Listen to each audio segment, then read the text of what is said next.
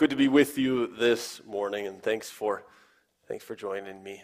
Whether you're here for the first time or the 50th time, it's good to be hearing God's word together. Grace, mercy, and peace are yours from God our Father and our Savior Jesus. I was at a funeral week and a half, whatever it was, and the pastor was commenting what a good encourager the guy who passed away was. He was a good encourager. And then as we were leaving, he mentioned to a couple of other people, you guys being good encouragers as well. Encourage your pastors and encourage others people. They need encouragement. And then it was kind of ironic because it was just a couple days after that, but I was at a meeting and somebody was lamenting, don't people care anymore? It just seems like nobody cares. Doesn't anybody care about anything? What does the person need? Some encouragement, huh? Felt bad for that person. And then it was really ironic because it was just a couple days after that I was speaking with somebody and they were telling me how sad and disappointed they were because they couldn't do some things that they used to always do. And I said, well, maybe it's time for you to make the transition from being a doer to an encourager. And they said, I don't know if I can do that, I've always been a doer. I said, well, maybe it's time to be an encourager. That's what Jesus wants to help you and I do this morning, to be encouragers. To be and to do encouraging things, to be encouragers. Let's let Jesus encourage us so we can encourage others. And maybe you think, this is kind of a small thing, It's a little thing because we've been thinking about the big things of who Jesus is and how big of a difference that makes in our lives. Last week it was, Jesus is God. Whoa. Rethink everything we know about God. The week before, Jesus is the master storyteller. He uses these great stories to make us re-see the way our lives go. This week, then the week before that, it was miracles. And what does being an encourager have to do in comparison with those really big things? And I think it was Aristotle who said something like, courage is the first of the virtues in life because everything else comes after it. Right? So he meant to say that you can't get anything done if you don't have courage. You won't ever tell the truth. You won't ever show your integrity. You won't ever live with honesty if you don't have courage. So in some sense, it's actually the most important thing to have. It's the thing that kicks everything else off. If you and I want to do a really good job of following Jesus well, we need to have courage. So let's first see Jesus as the encourager. Jesus the encourager. I would say that Jesus is probably the best and the worst encourager. Why do I say he's the best and the worst? Well, because sometimes Jesus says all kinds of things that fill our hearts. That's what encouragement is, right? Courage is to have a heart that is full. It's have a heart that is so full that you take action when there's fear. So it's the predominance, it's the domination of a conviction even when you're afraid. And so your heart has to be full for you to do that. Jesus says things that really fill our hearts. He says, take heart, son, your sins are forgiven. He says, take heart, your faith has made you well. Jesus says all kinds of things that fill our hearts even when we are in the worst of situations. And you'll go on down the list, right? In my Father's house are many rooms, and surely I'm with you always. Now, if those things don't make your heart say, yes, life is really not that bad, it'll be okay, I don't know what will. At the same time, Jesus says things that will absolutely empty your heart. If you really listen to what he says, you'll say, what? What? Jesus says, sell everything and follow me. And we know that was a very unencouraging thing to say because the man went away angry. He told people, whoever wants to be my disciple must deny themselves and take up their cross. He said to people, you will be hated by everyone because of me. He says things that absolutely empty our hearts of all that they feel. And this is exactly what he does in this section today. We're looking at Luke chapter 6, and in these verses he says both blessings and woes. Blessings and woes, and you read those and you think, that's not very encouraging, Jesus. That doesn't fill my heart up. But maybe you and I just have the wrong idea of encouragement.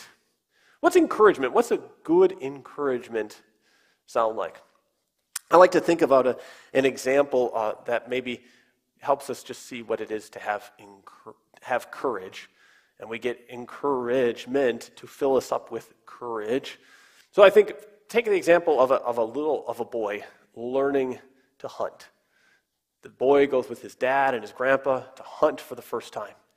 And he shoots his first deer. And how does the boy feel about shooting his first deer? Now maybe some boys would be ecstatic, but maybe this boy is a little terrified. And he's overwhelmed, right? He sees dad begin to dress and to take care of the deer, and he's standing there, and you can see it just wash over him. He has this realization, I just killed something, right? He has this realization, I just took the life of another thing. And I was just talking with somebody the other day about this, right? And so this just realization floors him. Whoa, I just killed something. Now what is dad going to say to that son? He's going to say, well, is he going to say, it doesn't matter. Don't worry about it. It's not important to take a life. No, because you need him to be a little bit afraid of that power, don't you?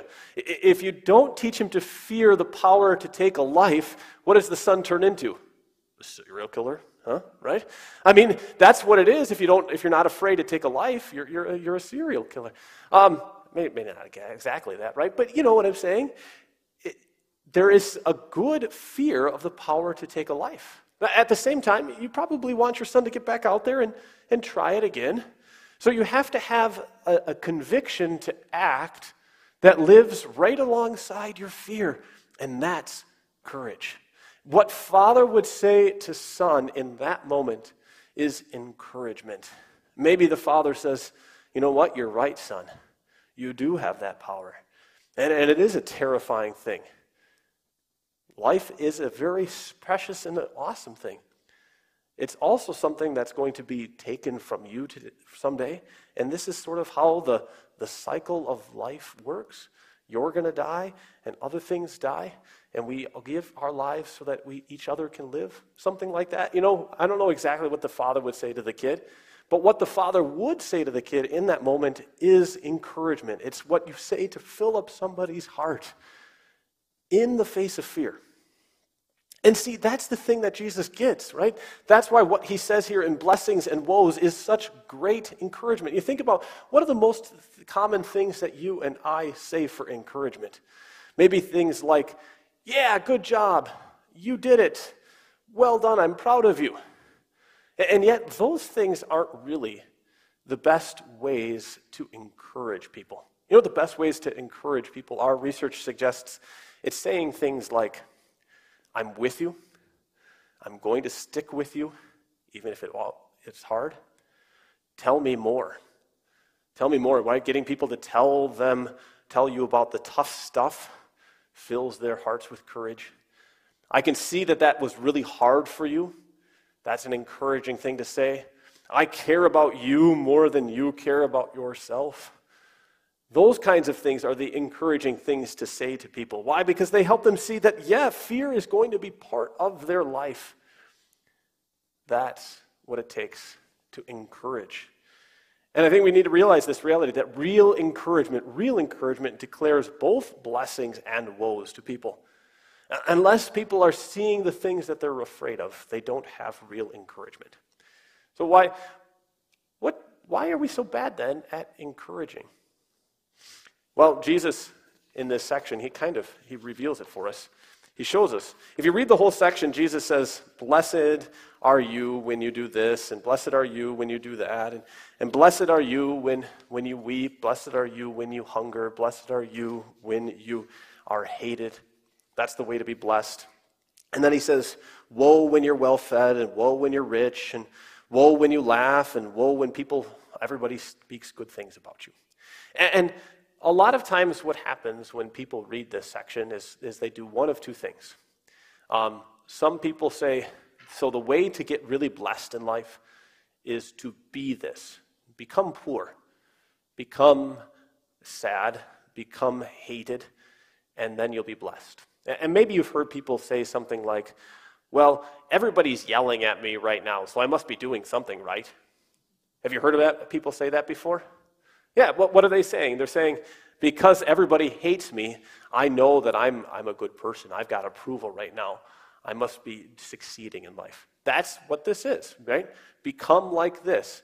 Everybody's yelling at me, so I must be doing something right.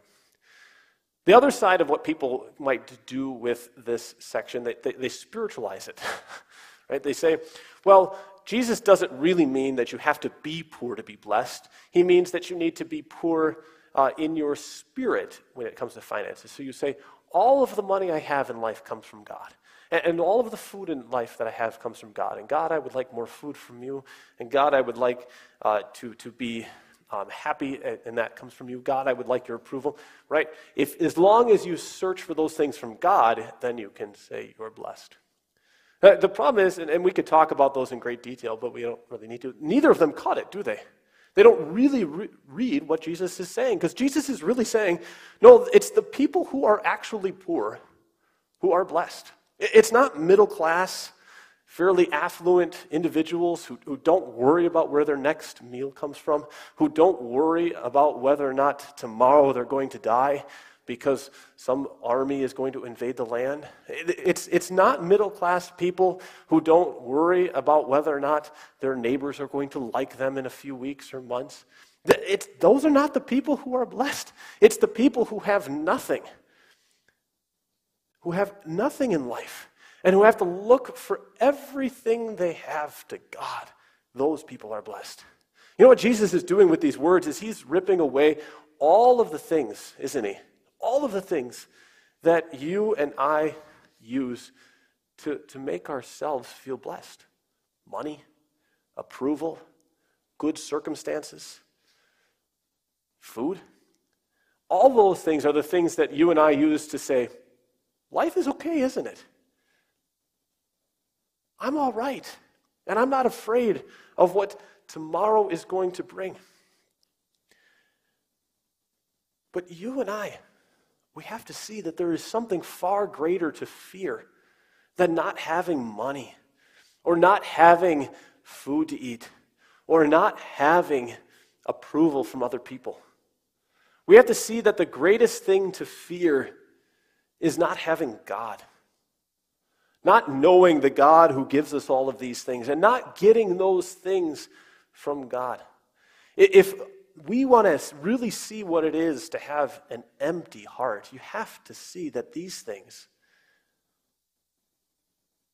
they only come from God. It always makes me think about the cowardly lion. You remember the cowardly lion in Lion King? He runs around all brave and courageous, doesn't he? He goes, rah, rah, and growls at everybody. Until he gets pointed out that all of his supposed courage is just cowardice.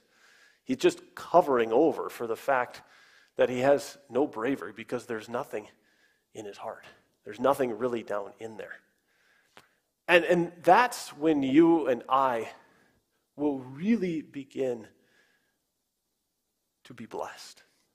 Is when we see that there is nothing inside of ourselves, and we stop running around like a cowardly lion saying, rah, rah, to the world, but we actually say to God, I have nothing.